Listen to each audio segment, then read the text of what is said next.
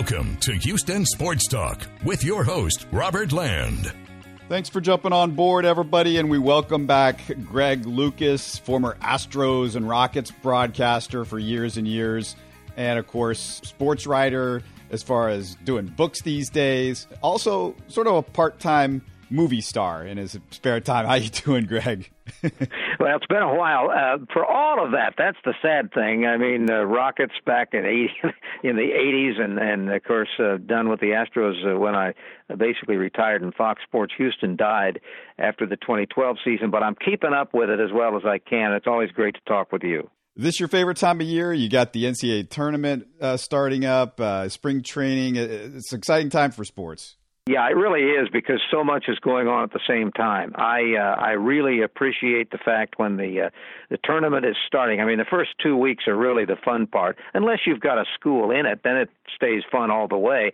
But the first 2 weeks are very much fun, and then the baseball season, when they start playing games for keeps, which I guess they already have in Japan, that's also great. Alex Bregman is the big story in Houston this week as far as the Astros are concerned. We're going to get to some Rockets and Texans a little bit too, but Alex Bregman, $100 million extension. What did you think when you heard that? I thought it was a great move by the club. I mean, when we talk about money, that's only something they know. They know what they can afford. They know what is feasible. But the concept of signing him for a longer-term period, getting him up to the point that it will in his career, think about 30 or so, that is a very good move. And at the point it expires is a very good move, because once you've passed 30, it's a little more difficult to get those really long deals. And, the more chances you have to keep your nucleus, your club together, presuming they're all performing and healthy, the better. So now you have Bregman and Altuve through 2024. You're still left with Correa and Springer. Then you have Garrett Cole and Verlander are also guys that you have to consider getting extensions pretty soon too, right? Yeah, those two pitchers are probably more important for the immediate future of the club, meaning next year and the year after perhaps. But the nucleus players are the ones that we're really looking at, because Correa, he might have been in this situation now had he not had some injury problems in his first few years. I think if Carlos has the kind of season this season as he had 2 years ago, he's going to be in line for the same kind of deal if he's interested in it. Springer is a little older, but I think they could probably get through him, get him something that would get him up to maybe the age of 32 with a longer-term deal at 32 or 33. I don't think they want to go much deeper than that with a long-term deal with an older player, but he's not an old man by any stretch of the imagination. But they are the next two that I think are crucial. But again, a lot of it will determine on health with both of them. Most of Correa's health problems have been fluky type things. They've been muscle pulls and they've been strains. Nothing crucial. The knee hasn't gone out and that sort of thing. So I think that if he is the Carlos Correa we think he is, he'll be getting something like this next year. George Springer's interesting, though, isn't he? Because, he's going to hit free agency next year. He's older. It's been a real weird market, especially if you're close to 30. Do you see him staying with the Astros? Because he's my favorite player on the Astros. I don't want to see him go. Well, I think the odds are good that he would stay. But again, then we get into that money thing. How many years you're going to give? If you give him 5 years at huge dollars, I think he would be a very wise investment. 5 is enough. He 5 years, and then because once you get past that, you're going to have some decline, and you can't have. The biggest problem is if you're running a ball club, you can't let sentimentality overrule smart business decisions or smart business guesses. Because some of this is a guess when you're talking with athletes. You don't know exactly when it's going to be over for them. You don't know when it's going to be time to replace them. But you have to go by what the trends have shown in the past and what the trends are with a particular player. But yeah, I'd like to see all of these nucleus everyday players remain here. And then just hope you can either develop some pitchers that are going to be really, really good, or you can hold on to your Verlanders for maybe 3 more years and Cole for maybe 3 or 4 more years, and that would be a wonderful world. Yeah, I'd love to see more of these extensions happen. It's pretty amazing that the Astros are already, being able to keep some of these guys, so that's good. Going back to Bregman, though, Greg, there was a great piece by Ben Ryder, Sports Illustrated, author of Astro Ball. We've had him on the show, too, talking about Bregman and what he wants to accomplish in baseball. And one of the things that I found fascinating was, 14 years ago at Bregman's bar mitzvah, he had this to say in his speech. This is, 13-year-old Alex Bregman. He said, quote, "We all need to realize that there are people out there who may be suffering, and we all need to try to do our part to relieve that suffering when we can. When I think about the future and how I can make a difference in the world, I want to be able to use my love of the game of baseball to be a good example and a good person. I want to be a professional athlete who plays for the love of the game, never quits trying to give my best, and is a good role model for all the kids who look up to baseball players," unquote. And Greg, that's something special from a 13-year-old kid. And you talk about following through on a promise and trying to do that. That's Alex Bregman. Yeah, that's the point. I think that's one reason why you have little doubt that signing him to a 5-year extension at his age, after really his greatest season was 1 year, and that was last year, was not a risky decision. The man is Mr. Baseball. He has got all of the same qualities about playing baseball that Pete Rose had, without any of the negatives that Pete had in his personal life and his off-the-field dealings.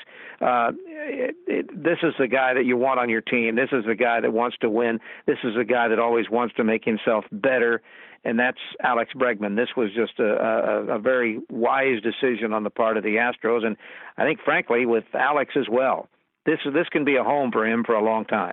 He also said that his goal is, how do we make baseball as marketable as the NBA and the NFL? And he's following through with that. He's launched his YouTube channel back on Halloween.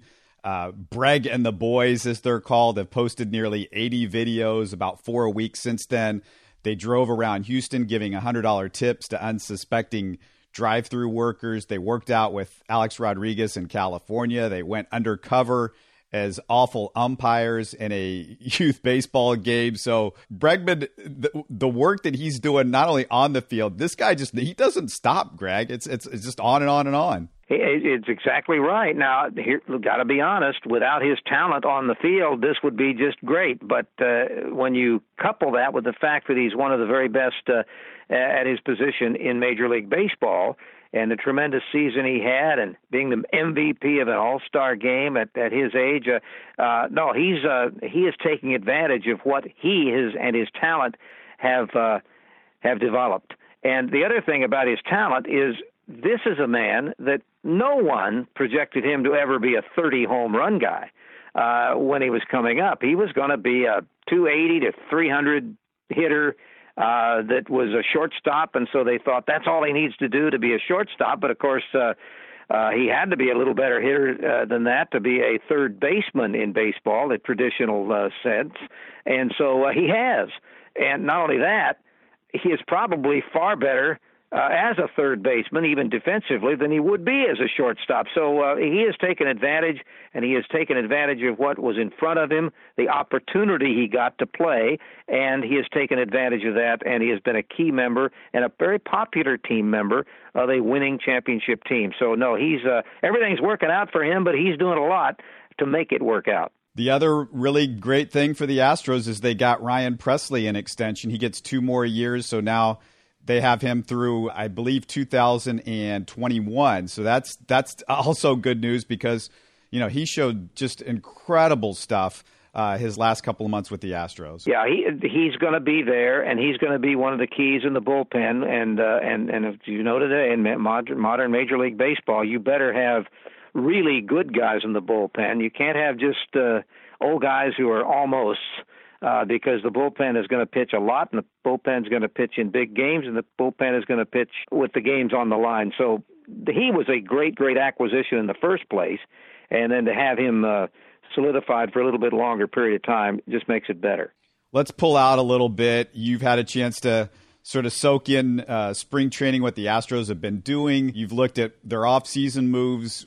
How do you feel about where they're at, and what are you looking for during the season? What's kind of grabbed your attention as you've watched spring training unfold? Well, I think the position, I think they played the lineup yesterday that pretty much will be, at least they started the game with the lineup yesterday that pretty much will be the guys that will play most of the time.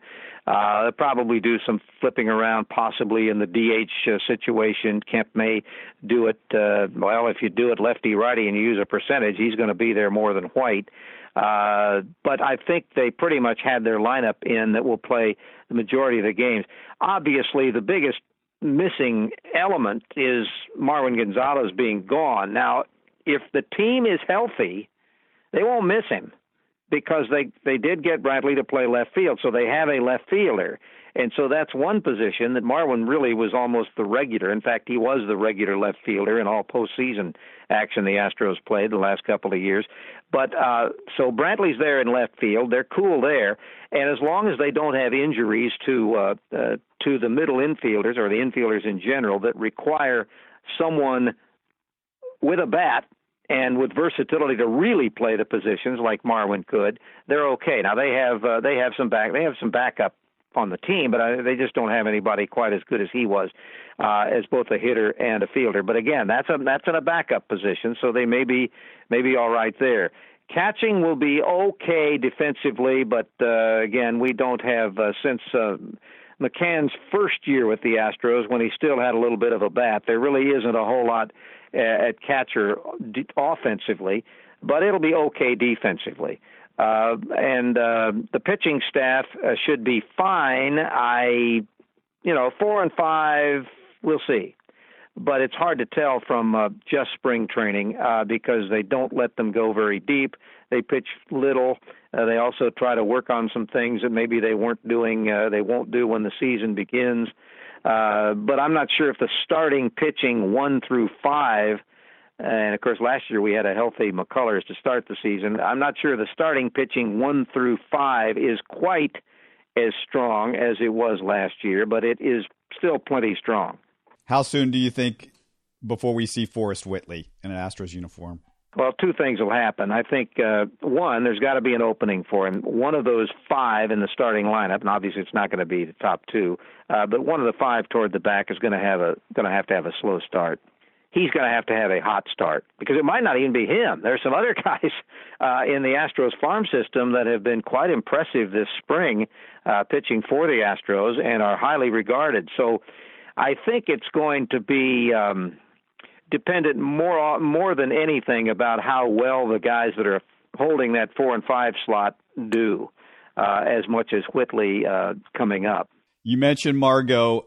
It's interesting because I think when we first looked at the offseason, we said, they're getting Aledmys Diaz. That's the replacement for Marwin. But the more you think about it, the addition of Michael Brantley, so now you have somebody that you can count on in left field. And then you throw in the fact that they have Tyler White and Tony Kemp, and what they did at the end of last year, that one of those guys should be able to perform in the DH spot. That is really the real replacement for Marwin Gonzalez, because Marwin was having to play so much because he was playing in left field, because they didn't have anybody that was consistent there, and also because the DH spot was really up in the air. And that I think is the difference this year, and why they could maybe let Marwin go, even though they really didn't have to pay him a whole lot when it was all said and done. Well, they could have gotten him probably here for the same price. The difference was, if no one is injured, they can get by. They're fine with who they have, because Marwin would not be playing as much as he has the last 2 years. He was essentially the regular left fielder more than not. But when he wasn't out there, it was because Correa was hurt or Altuve was hurt. So he got a lot of time at shortstop and second base. Now, Kemp can't play shortstop, but he can play second. I don't know how much he's gotten any work in the spring there. Diaz can play in the middle infield, but Diaz is certainly not the hitter that Marwin was, but they can cover the position. If there are no injuries, they're okay without Marwin. It's just that Marwin was so valuable because A, there were injuries, and B, they really never had anyone better than him that could play left field. But now they do. and they have other guys that can fill some spots. And so, no, as long as they don't have injuries to key positions up the middle, they're fine. Big retirement, the end of Ichiro's career. Give me the big picture on Ichiro, future Hall of Famer. We're going to see him there in 5 years, right? Oh, yeah. He's there in 5 years. He's the best that's ever played in both Japan and the United States. Now, there have been some guys that came over here and had some, Nomo was really good, and there were some guys that were good hitters for a few years, but he's a guy that obviously was here longer and cracked 3,000 hits just in the United States for the Major League Baseball, and then he also had 1,400 or 1,500 in Japan. So, no, he is... he's going to go in 5 years, and he certainly well deserved. He was a great arm in the right field, covered the position extremely well, had some power when needed, but it was mostly a slap hit the ball where it's pitched type guy with a high batting average and high on base percentage. No, he's a cinch. Give me the guy that you compare him to. Is there anybody that you've seen over the years, or anybody when you look at the record books in Major League history that compares to Ichiro? I mean, he's a real different guy, isn't he? He is. He probably compares more to some of the guys back many years where the home run wasn't as big a factor as it is now. I wouldn't say Matty Alou. Matty was a good hitter, but he wasn't nearly the defensive player, and Ichiro had more power than him. But he was a contact guy just like that. But there were a lot more of those back in the 20s and 30s. And even before that had high batting averages and home runs. Well, Ty Cobb, for instance. Ty Cobb was a contact guy, and he hit doubles, but he could hit some home runs if he had to, and he swung for them. But he was more interested in getting on, and so he's closer to that type of player, I think.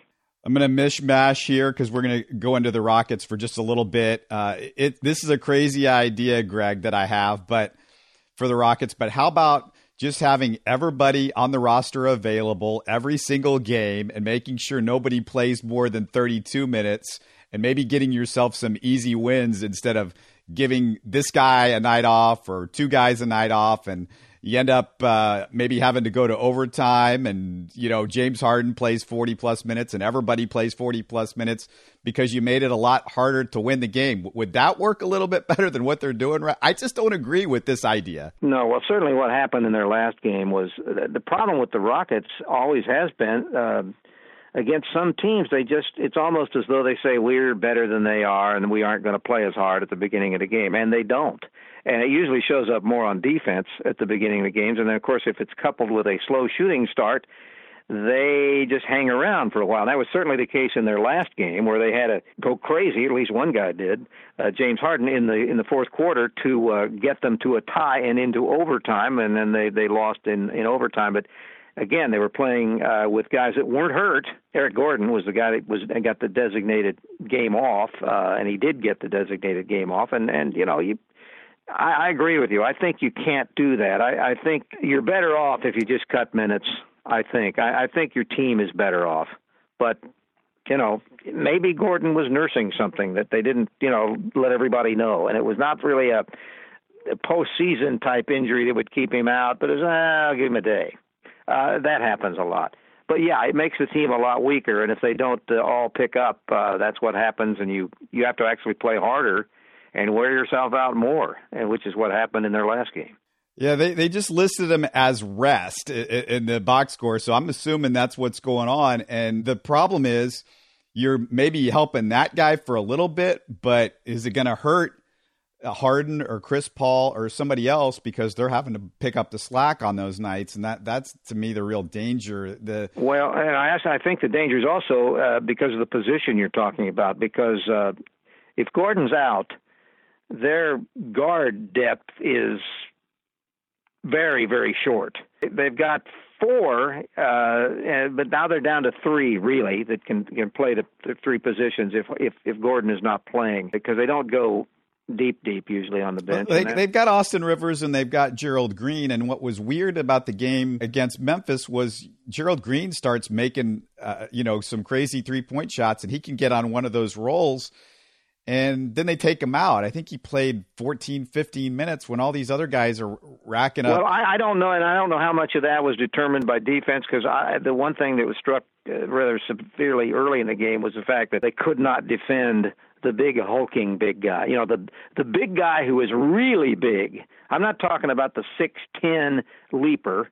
I'm talking about defending the really big guy that comes inside. They were getting hurt a lot inside, and you know, whether or not, because I noticed that they even, one of the guys who was supposed to have the designated night off didn't, and they actually got into the game in Memphis because they were having so much problems up front. And that's one of the places they're going to get worked over, I think, a little bit in the postseason, because Golden State did it in the last game. Their big guy was a major factor in the contest, and the Rockets don't really have. Capella is very good at what he is, but he's not a hulking, strong big guy. I'm not going to compare him to Bill Russell, but physically he's closer to Bill Russell, and you know, thin and agile, and you know, but he's not I'm going to take my position here and you're not going to move me, or you're going to move him. He can't do that. And so when you have a big man, which is sort of out of fashion in the NBA these days, but if you have one, it can be effective, or he can be effective if he's got any skills at all against the makeup of this Rocket team, which is essentially smaller. Yeah, there's just sometimes bad matchups for him, and Valanciunas was not a good matchup for him at all. And I didn't quite understand why Nene was not used in the first half. Then they finally decided to bring him in the second half, and I think he helped a little bit in that matchup. But, you know, offensively, you know, he's such a liability there too. So a little bit of a conundrum. Greg, I've had a little bit of a love affair, to say the least, over the last few weeks on the podcast with Daniel House. And RG said, oh, you know, he's going to have to earn his way back into the rotation. And I said, no, you watch. I said, he's going to be playing 30 minutes much quicker than you think he is. And because I think he's the Rockets' maybe fifth best player. You know, maybe some people are out there might say the sixth best player, but, you know, it's James Harden, Chris Paul, Capella. Eric Gordon might be an argument at this point. PJ Tucker might be an argument, because Daniel House brings the best of both of those worlds, because he plays defense and he also has the offensive game, and he hits threes. And, you know, his size and length is much better than most of their other options that they have. I just love that guy. Well, I do too, actually. Every time I watch him play, I keep thinking, what if he'd stayed at Houston when Sampson came in instead of transferring? How much quicker would have Sampson had a really top team at UH? Because, as you know, he was one of those guys that when the coaching change came, he left. And golly, if he'd stayed with Sampson and his coaching, well, that's a different story. But yes, as far as the Rockets are concerned, I was mystified by the contract problems they had that made him have to go back to the G League, because at the time he wasn't a G League player. He was an NBA rotation guy, and he is now. He's a very solid player. He brings the best of both things to the court. And the only guy that I would sort of disagree with you on, I put P.J. Tucker in a whole different class. P.J. Tucker is a basketball player, and he does all of the things that you're not going to see a lot of the players do anymore, and that's dive for the ball and strength. And no, he's not a great offensive player. He can shoot from the corner here and there, and he's but I don't compare those two. I compare House more to the guys that are playing outside and are basically supposed to be offensive players. And no, he's as good as anybody. He could be in the starting lineup. He would be great, however, as a bench player to just make that team, that depth, even greater. But again, it depends on who you're playing against, I suppose. But no, I'm a big House fan also. I think he could turn out to be the biggest acquisition they made. They made a lot of them during this season. Yeah, great piece by James Herbert on CBS Sports on PJ Tucker this week. I retweeted that on the Twitter page. Also, that you can find the Bregman piece there as well as on Facebook. And I'm going to keep bouncing around because the Texans this week, Greg, they signed A.J. McCarron and Darren Fells. It's not going to get anybody excited, but I will say they're minor upgrades because Darren Fells can block, which we haven't seen from a lot of Texans tight ends recently, and that's going to help Deshaun Watson. Unfortunately, he's not a guy that can do everything for you at tight end. So, you either got a guy that can do one thing or the other. It's hard to find that guy that can do everything.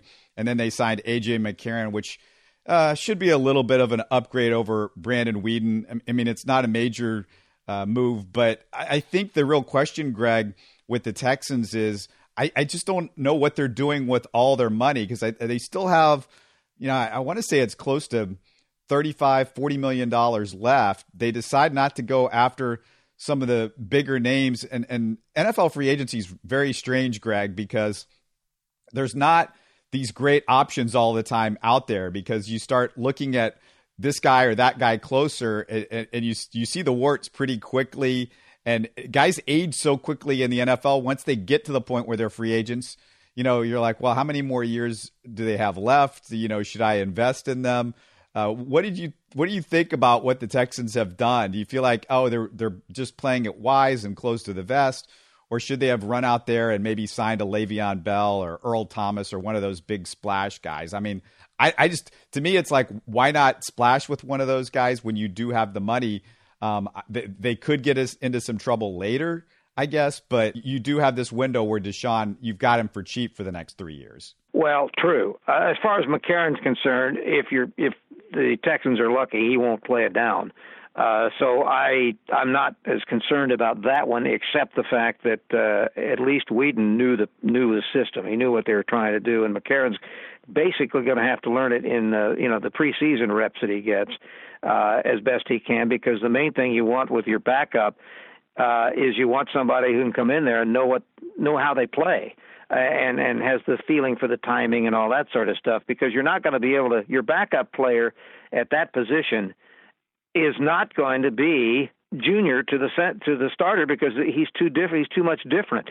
But he has some experience, and so that's fine. But I think ideally you don't want to see him play at all. Fells as a tight end that blocks anything that the club can do to improve offensive play on the line, whether it's a tight end that mostly blocks or they actually get some tackles. That's what's primary. That has to happen. Not just to protect the quarterback, but also to open some little gaps for the running backs, make the running game better, regardless of who it is back there. But that's what they're going to have to do. And, of course, spending the money, some of that may wind up going back to players that are already on the team, too. You don't want to forget that. There are some guys they could extend, some contracts they could redo. But you're going to hold on to it until you're sure you're not going to need it in the free agent period, and perhaps they're not going to need it in the free agent period. Last couple of things I want to mention. First, Greg, I got to say rest in peace to Randy Handsome Ransom Jackson, who died at 93 years old this week. Really one of our favorite interviews on the podcast, one of the more amazing lives that you're going to find in the history of not only baseball, but sports. He was sort of baseball's Forrest Gump. This is somebody that played with the Texas Longhorns and Bobby Lane, both football and baseball with Bobby Lane. He played with Jackie Robinson with the Dodgers, Ernie Banks, Sandy Koufax, Chuck Connors, the rifleman when he was in the minor leagues, the famous actor. He hit the last Brooklyn Dodgers home run. He shook hands with President Eisenhower. He was on Ed Sullivan. He was coached by Rogers Hornsby. He roomed with Don Drysdale, and he was almost the last batter in Don Larson's World Series perfect game. It's an incredible story, Greg. It was so good to talk to you. Yeah, didn't you leave out the fact that didn't he also play at TCU? I think he played for two different schools in the Southwest Conference. Right. He was the last person to play in a Cotton Bowl, I think, in back-to-back years with two different teams, because you can't do it. You couldn't do that type of thing anymore. No, it had something to do with the military, if I recall. Wasn't he at one of those schools as part of a military deal? I read his story in not his book. I haven't seen his book, but I read his story, at least part of it, in the great book about the history of Southwest Conference baseball that was written years ago. And it is an amazing story. For a guy who never became a big-name star, he was just a little behind it, but he was a big league regular for a while, and all of the other connections you have, yes, it's we always remember the guys that had great lives, and even though he lived a lot of life after all that sports stuff was over to last until he was 93, but he certainly should be remembered. Yeah, I beg anybody to go back, find that interview. It's still up in the archives. You're going to find it on whatever app you're using for the show.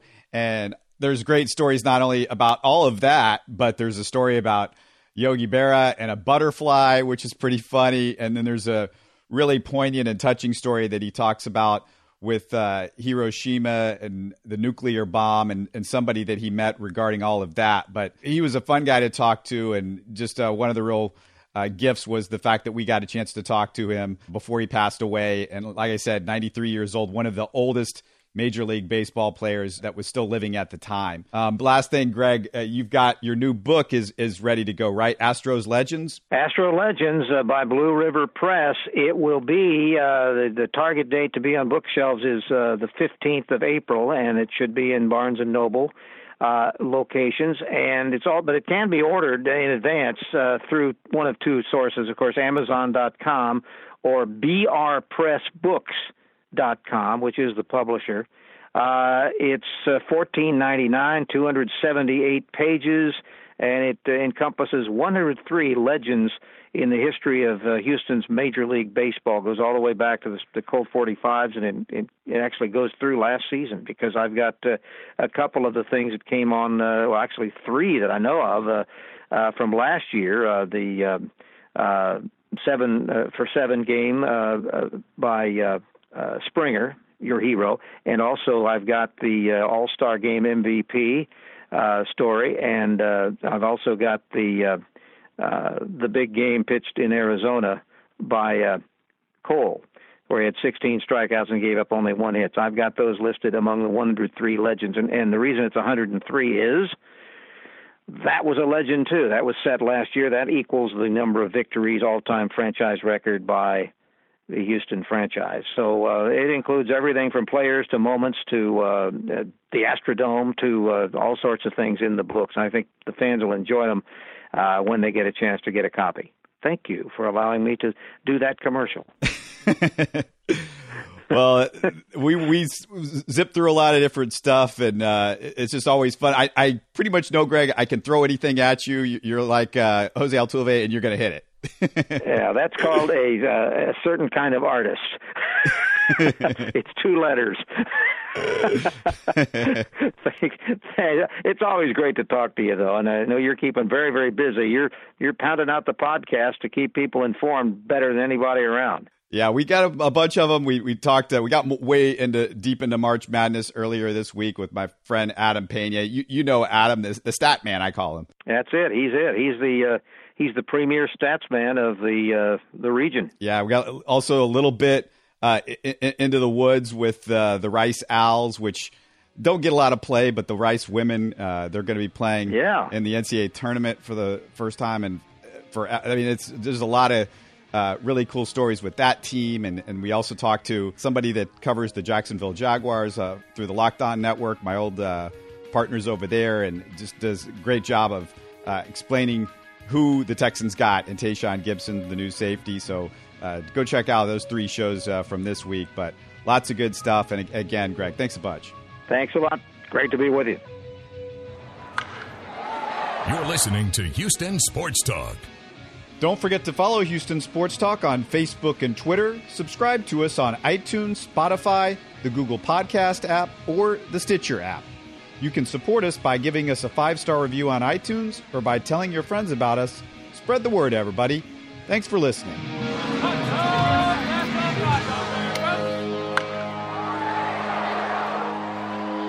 Hey there, I'm Max Friedman. And I'm Eli Blackowitz. We're hosts of Tackling the Texans, brought to you by the Pulse Podcast Network.